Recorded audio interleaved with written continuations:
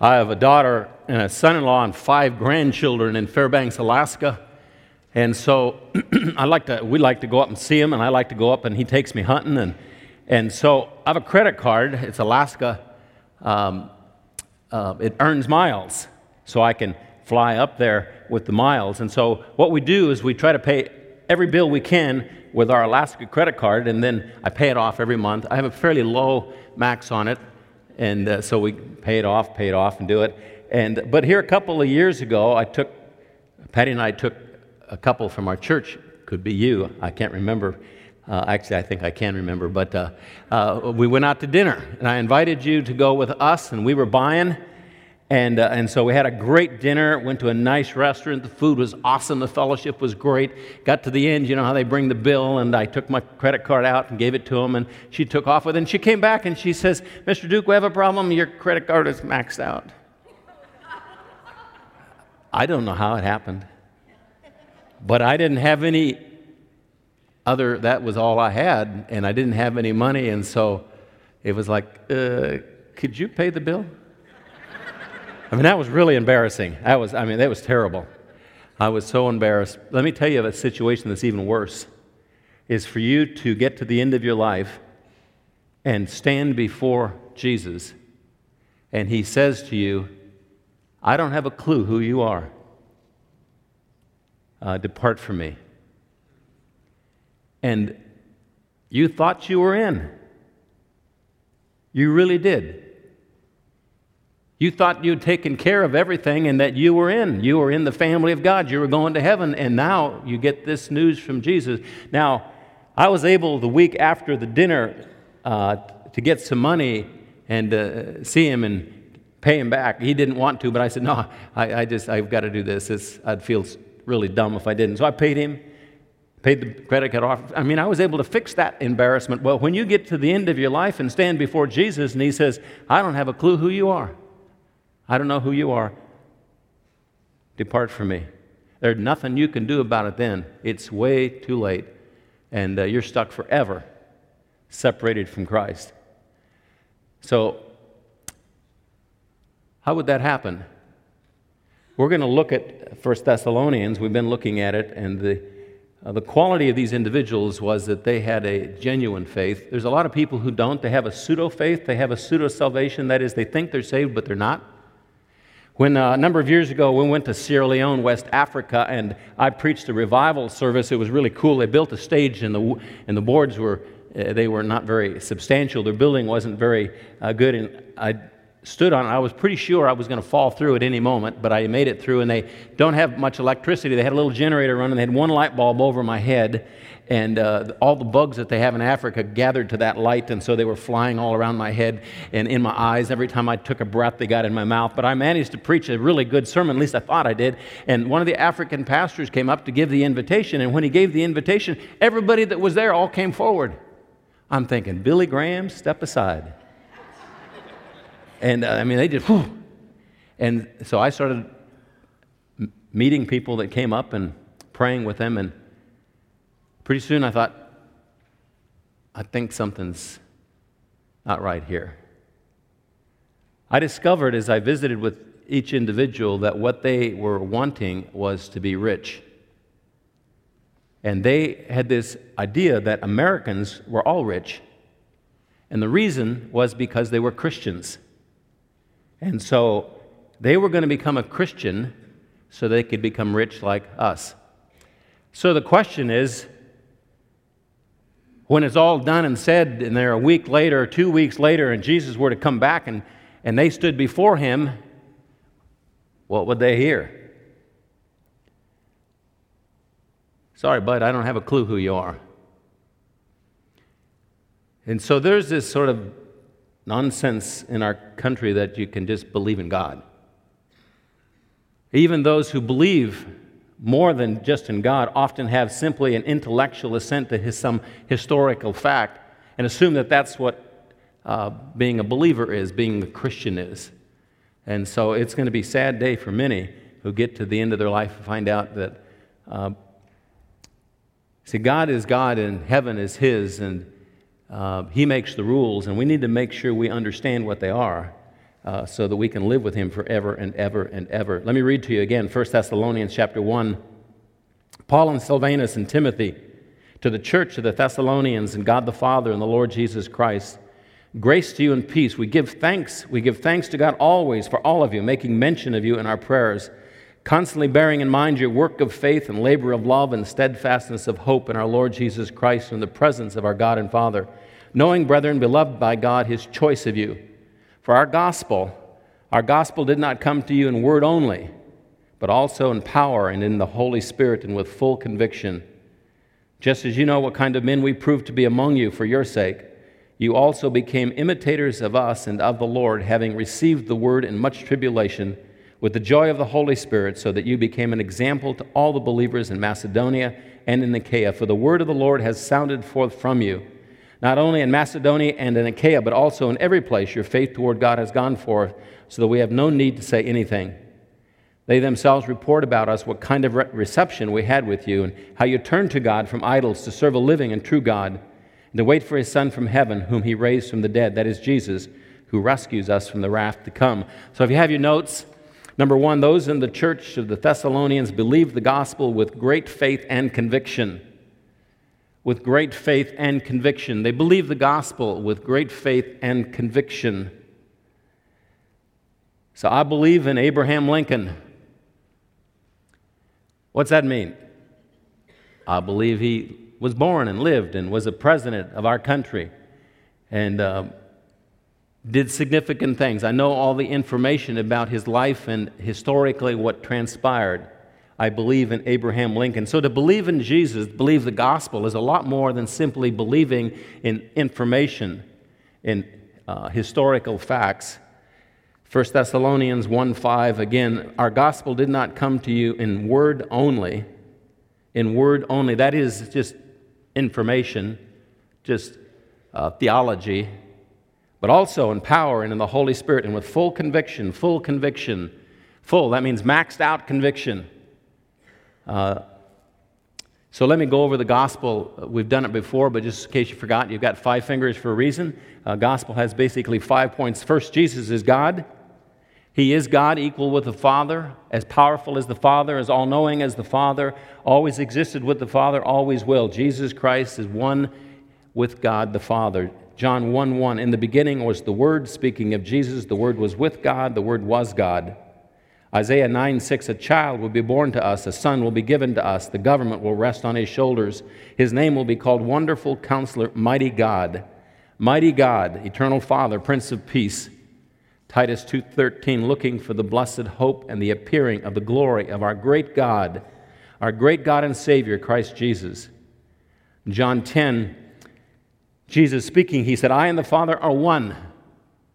I and the Father are one. We're like one person, we're equal. The Jews picked up stones again to stone him. Jesus answered them, I showed you many good works from the Father. For which of them are you stoning me?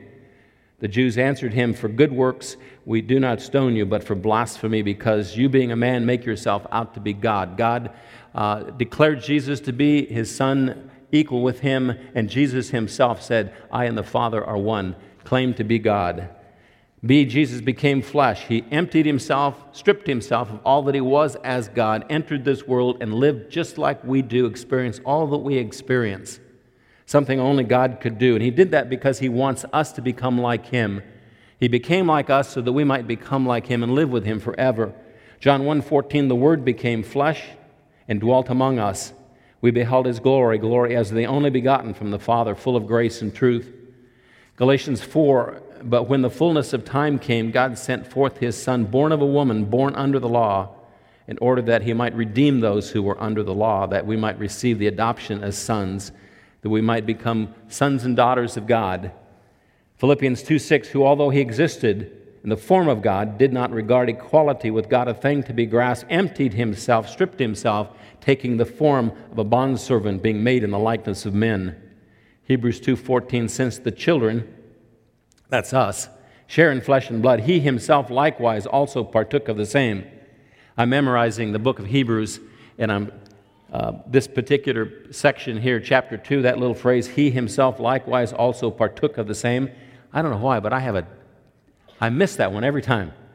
I have this little thing on my phone, and so I type in the first letter of each word, and when I get it wrong, it beeps at me. I get to this section, and it goes, busy, busy, busy, but I'm going to get it. You see, it's he himself likewise also partook of the same. He became exactly like us, that through death he might render powerless him who had the power of death, that is the devil. Therefore he had to be made like his brethren, that's us, in all things, that he might become a merciful and faithful high priest in things pertaining to God, to make propitiation for the sins of the people. 1 John 4:2, by this you know the Spirit of God. Every spirit that confesses that Jesus Christ has come in the flesh is from God. Every spirit that does not confess Jesus is not from God. This is the spirit of the Antichrist, of which we have heard that is coming and now is already in the world. Third point of the gospel, Jesus lived a perfect life. He didn't sin not even once, not in thought, not in attitude, not even an itsy-bitsy sin. He lived a perfect, holy life all of the years he was here. The devil poured out everything he could. He tried to get Jesus to sin. He tempted him more than any other individual. He knew if he could get Jesus to sin, that he owned us forever. 1 John 3:5, you know that he appeared in order to take away sins, and in him there is no sin. Hebrews 4:15, we do not have a high priest who cannot sympathize with our weaknesses, but one who has been tempted in all things as we are, yet without sin. 2 Corinthians 5:21, he made him who knew no sin to be sin. That is, he became our sin. God put our sins on him, looked at him as if he actually did them. He made him who knew no sin, who had never sinned, to be our sin, that we might become the righteousness of God in him. Fourth point, Jesus died on a cross to pay the penalty of our sins. He took our place. While he was nailed there, God took the sins of every individual, that first person to the last person, gathered them up like only God could do, put them on Jesus, and looked at him as if he did them all, and then punished his son for the sins we've committed. He took our place, he paid our price, and he died on a cross. Romans 5:6, for while we were still helpless, at the right time Christ died. Christ died for the ungodly. One will hardly die for a righteous man, though perhaps for the good man someone would dare even to die. God demonstrates his own love toward us in that while we were yet sinners, Christ died for us. He died for us. And then the fifth point, he died on the cross, was buried, rose again. Rose again 3 days later. He's alive today. That's the gospel. Jesus is God. He became flesh. He lived a perfect, sinless life. He never sinned, not even once. While he was nailed to that cross, your sins and mine were put on him, and then he paid the price and died, and he rose from the dead. 1 Corinthians 15. Now I make known to you, brethren, the gospel, which I preached to you, which also you received, in which also you stand, by which also you are saved, if you hold fast the word which I preached to you, unless you believed in vain. Unless you believed in vain. So how is it you could do that? The gospel, that you would believe in vain. That is, it really doesn't take. It doesn't change anything. So the key word is your sin. So the Sierra Leoneans came up not because of their sin, but because of their poverty, because of their misery, because of their difficult life, and they wanted Jesus to fix their life and make it good. And so when we talk about believing in vain, whether your faith takes, whether it changes, is what motivates a person to come to Jesus. And the sin that we have in our life is the big deal. That's the issue. In the very beginning, when the plan was formulated by the Trinity to add to the family, he created us in his image and in his likeness. He needed to give us the freedom to choose. And they knew that once that freedom was given, sin would become an issue for all of us. They needed to fix that problem. And so Jesus came, died, and fixed the problem. But we come and we receive what he's done. But our coming needs to be driven and motivated by our conviction of sin. Our full, deep conviction of sin. If there's any other reason, then we believe in vain. I delivered to you as of first importance what I also received, that Christ died for our sins. Died for our sins according to the Scriptures, and that he was buried, that he was raised on the third day according to the Scriptures. Number two, the Thessalonians' faith in the gospel was not just mere intellectual assent to facts and information, but they were being transformed. They were being transformed, changed from the inside out by the power of the gospel. The power of the gospel. And so the gospel has supernatural power from God to save us from the penalty of sin, that is hell. It also has supernatural power from God to save us from the power of sin as we live our life now. The gospel is powerful, but we need to understand exactly what's being said and what it's about. 1 Thessalonians 1:5 again, our gospel did not come to you in word only, just information, but also in power and in the Holy Spirit with full conviction, Romans 1:16, I'm not ashamed of the gospel. Paul says it is the power of God for salvation to everyone who believes. Number 3, the gospel becomes powerful to transform us when we are deeply convicted about our sins. So the problem in our country, and we can read about it, where they say, the church is kind of going backwards. Why? Well, because our culture convinces us that sin is no big deal. I'm okay, you're okay, everybody messes up. So let's not get too carried away. And so each person defines for themselves what's wrong, what's right. We become our own standard, our own rule book, our own definition of what sin is about. And naturally what we do is we excuse, we justify, we blame, we ignore, because we like feeling good about ourselves, and sin convicts. It makes us feel like dirt. And so we'll do all that we can to get guilt away from us and excuse, justify, and blame. Did you know that my kids, the moment they could say a word, when we would say, who ate the cookies? All 8 kids. Not me. I didn't do it. You think, where did that come from? Who taught them that? They're born with it. You're born with it. We're all born with it. We deny sin, we excuse sin, we justify sin, we blame others for the sin that we have, and we just do that. And so full conviction, that is, the more convicted we are about our sin, the more power the gospel has in our life. Luke 18, 2 men went up to the temple to pray, one a Pharisee, the other a tax collector. The Pharisee stood and was praying this to himself, God, I thank you that I'm not like other people, swindlers, unjust, adulterers, or even like this tax collector. I fast twice a week. I pay tithes of all that I get.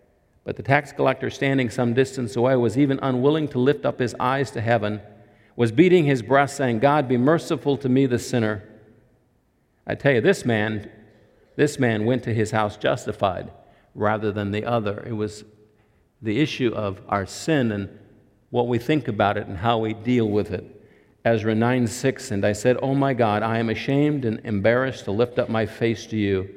My God, for our iniquities have risen above our heads, our guilt has grown even to the heavens. We like to compare ourselves with others, and there's always others that are way worse than we are. And Ezra was comparing himself to God in his level of holiness. Psalms 40, verse 12, my iniquities have overtaken me, so that I'm not able to see. They are more numerous than the hairs of my head. My heart has failed me. Psalms 41:4, as for me, I said, O Lord, be gracious to me, heal my soul, for I have sinned. I've sinned against you. The parable of the prodigal son that Jesus tells, Luke 15, there were 2 boys. One of them says, I think I'm tired of working for Dad. I'm going to take off and do my own thing. He says, hey, Pops, give me my inheritance now.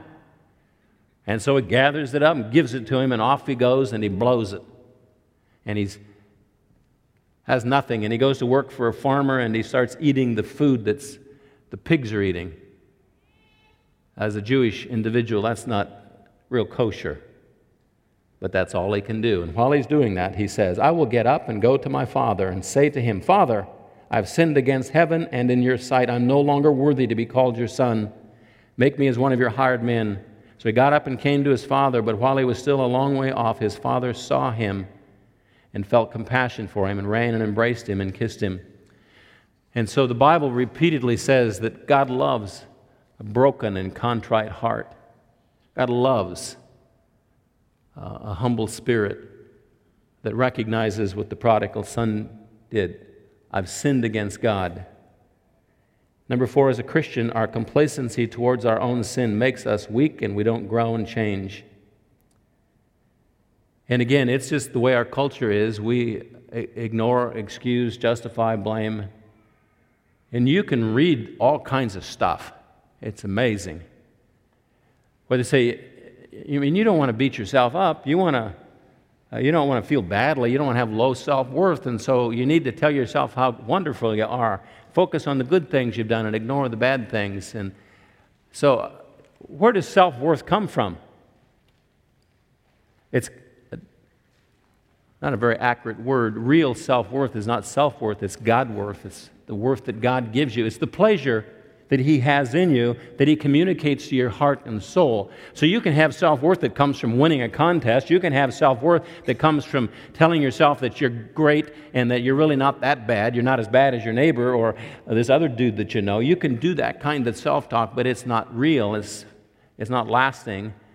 First big failure that comes into your life, first big trial, it just all blows away. What's real is when God gives it to you, when God says, I'm well pleased with you, and He communicates that to our heart and soul. When you have the pleasure of God in you, then there's self-worth that lasts forever. It's real and it's genuine. And it comes, God says, I love a broken and a contrite heart.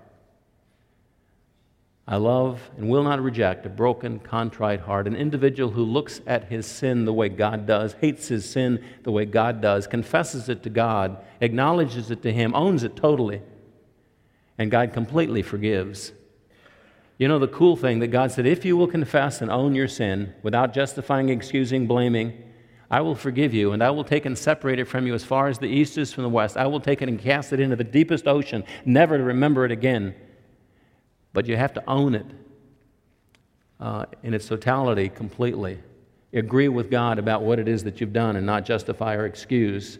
Revelations 3:15, I know your deeds, this is Jesus speaking, that you are neither cold nor hot. I wish that you were cold or hot, so because you're lukewarm, neither hot nor cold, I'll spit you out of my mouth. Because you say I am rich, have become wealthy and have need of nothing. That is, I'm a good person, I'm not so bad.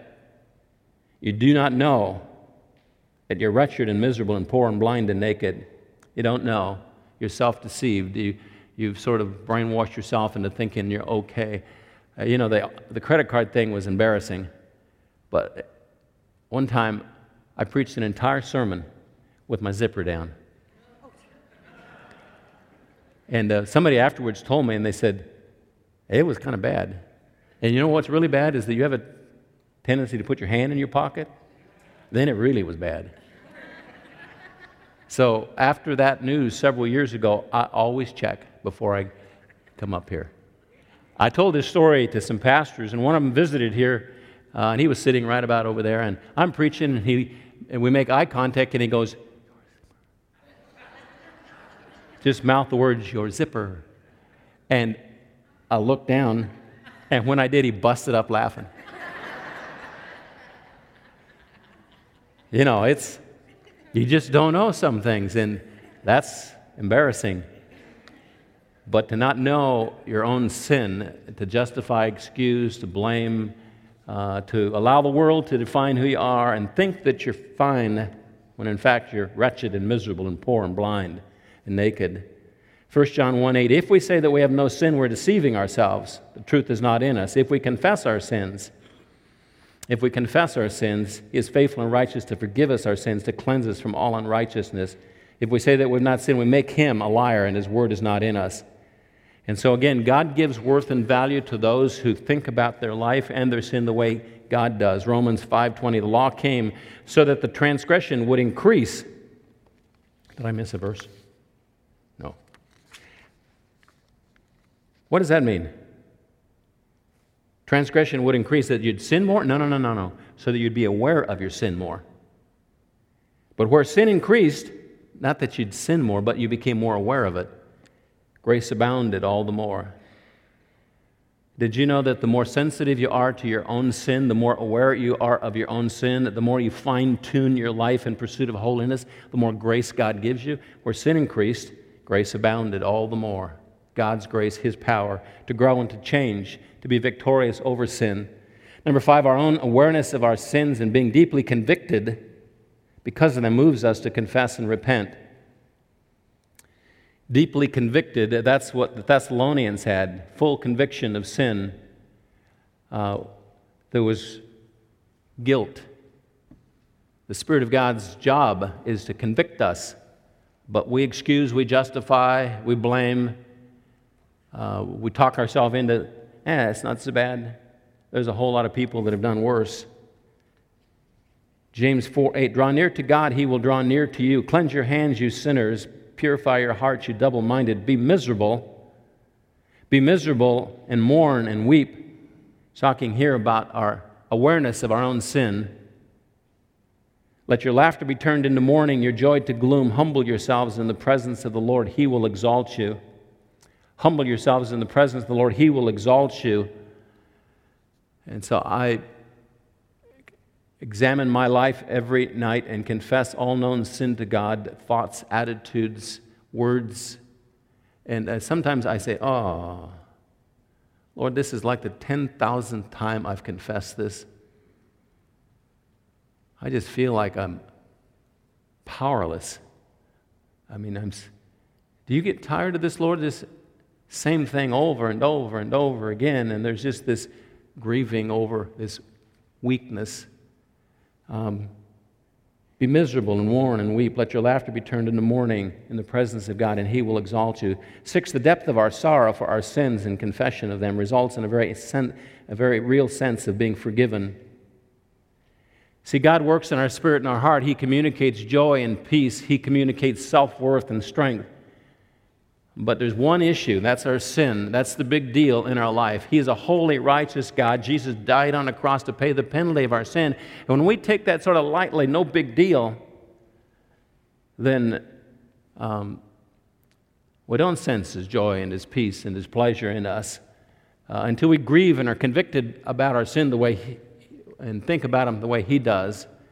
Then we really are not going to experience His grace and His power to the extent that He'll give it. 2 Corinthians 7:9, I now rejoice, not that you were made sorrowful, but that you were made sorrowful to the point of repentance.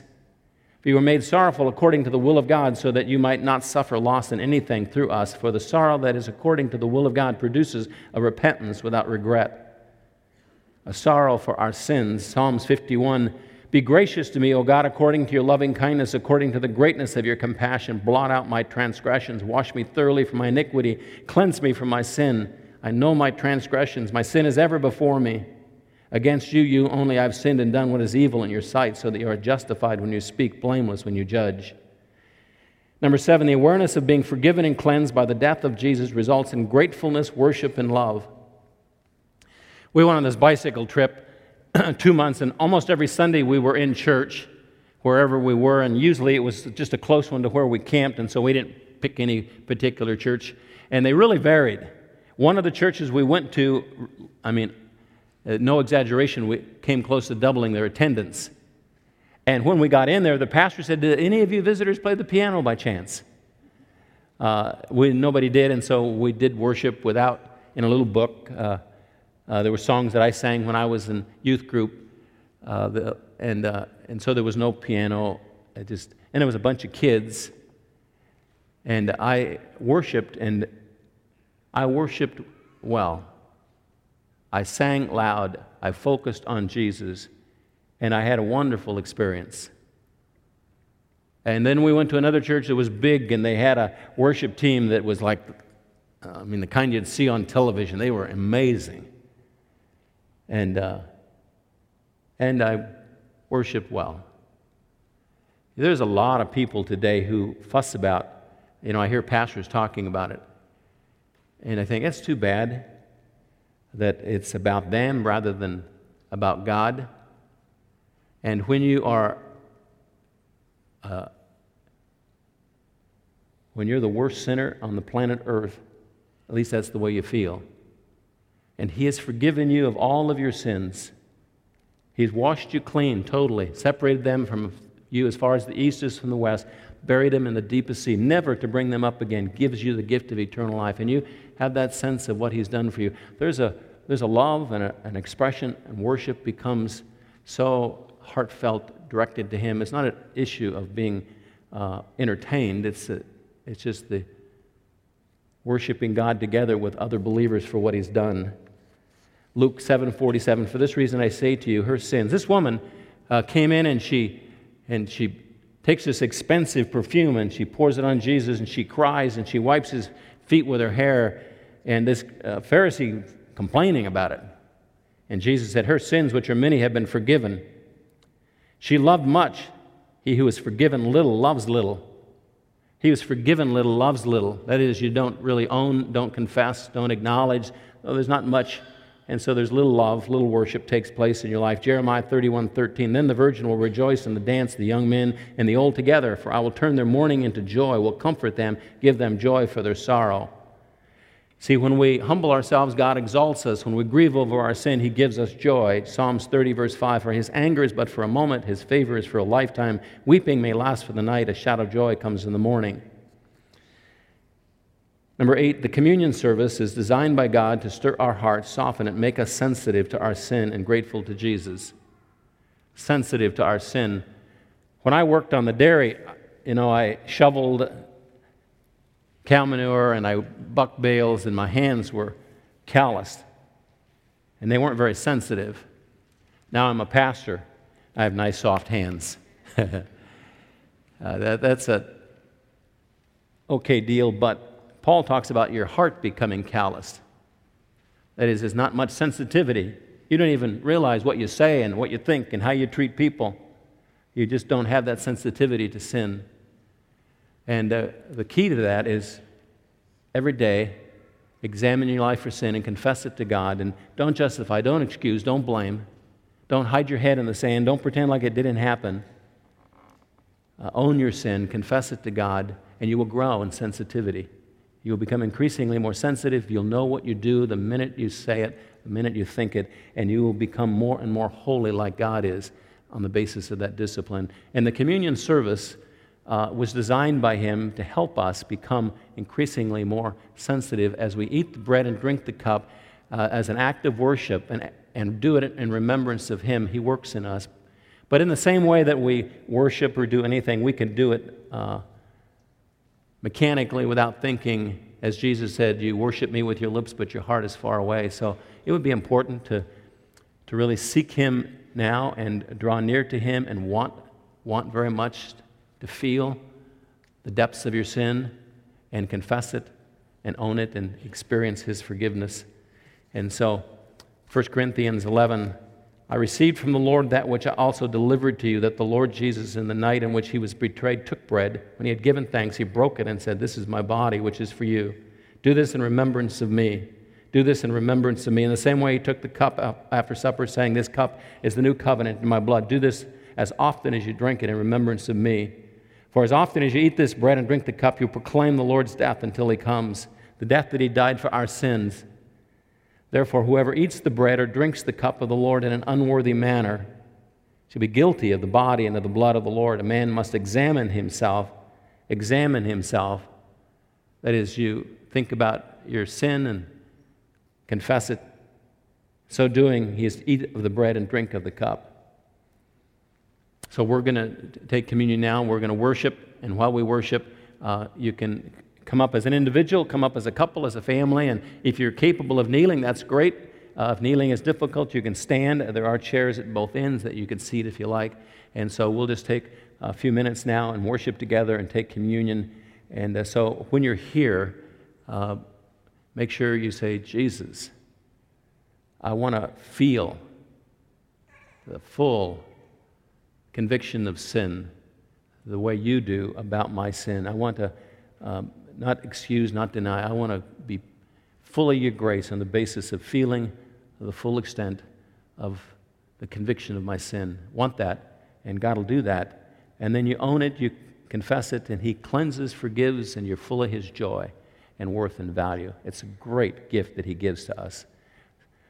Father, thank you. We love you. And I pray now that as we eat the bread and drink the cup, we will do it as an act of remembering what you've done, and that we will own and that we will not deny, will not excuse, will not justify, will not define, will not determine for ourselves what's right and wrong. But we will let you be God in our life, holy, almighty, righteous God. And that we want to become like you. We want to be holy as you are. Help us And this morning as we eat the bread and drink the cup, work in our heart and our life, we love you. In Jesus' name we pray. Amen.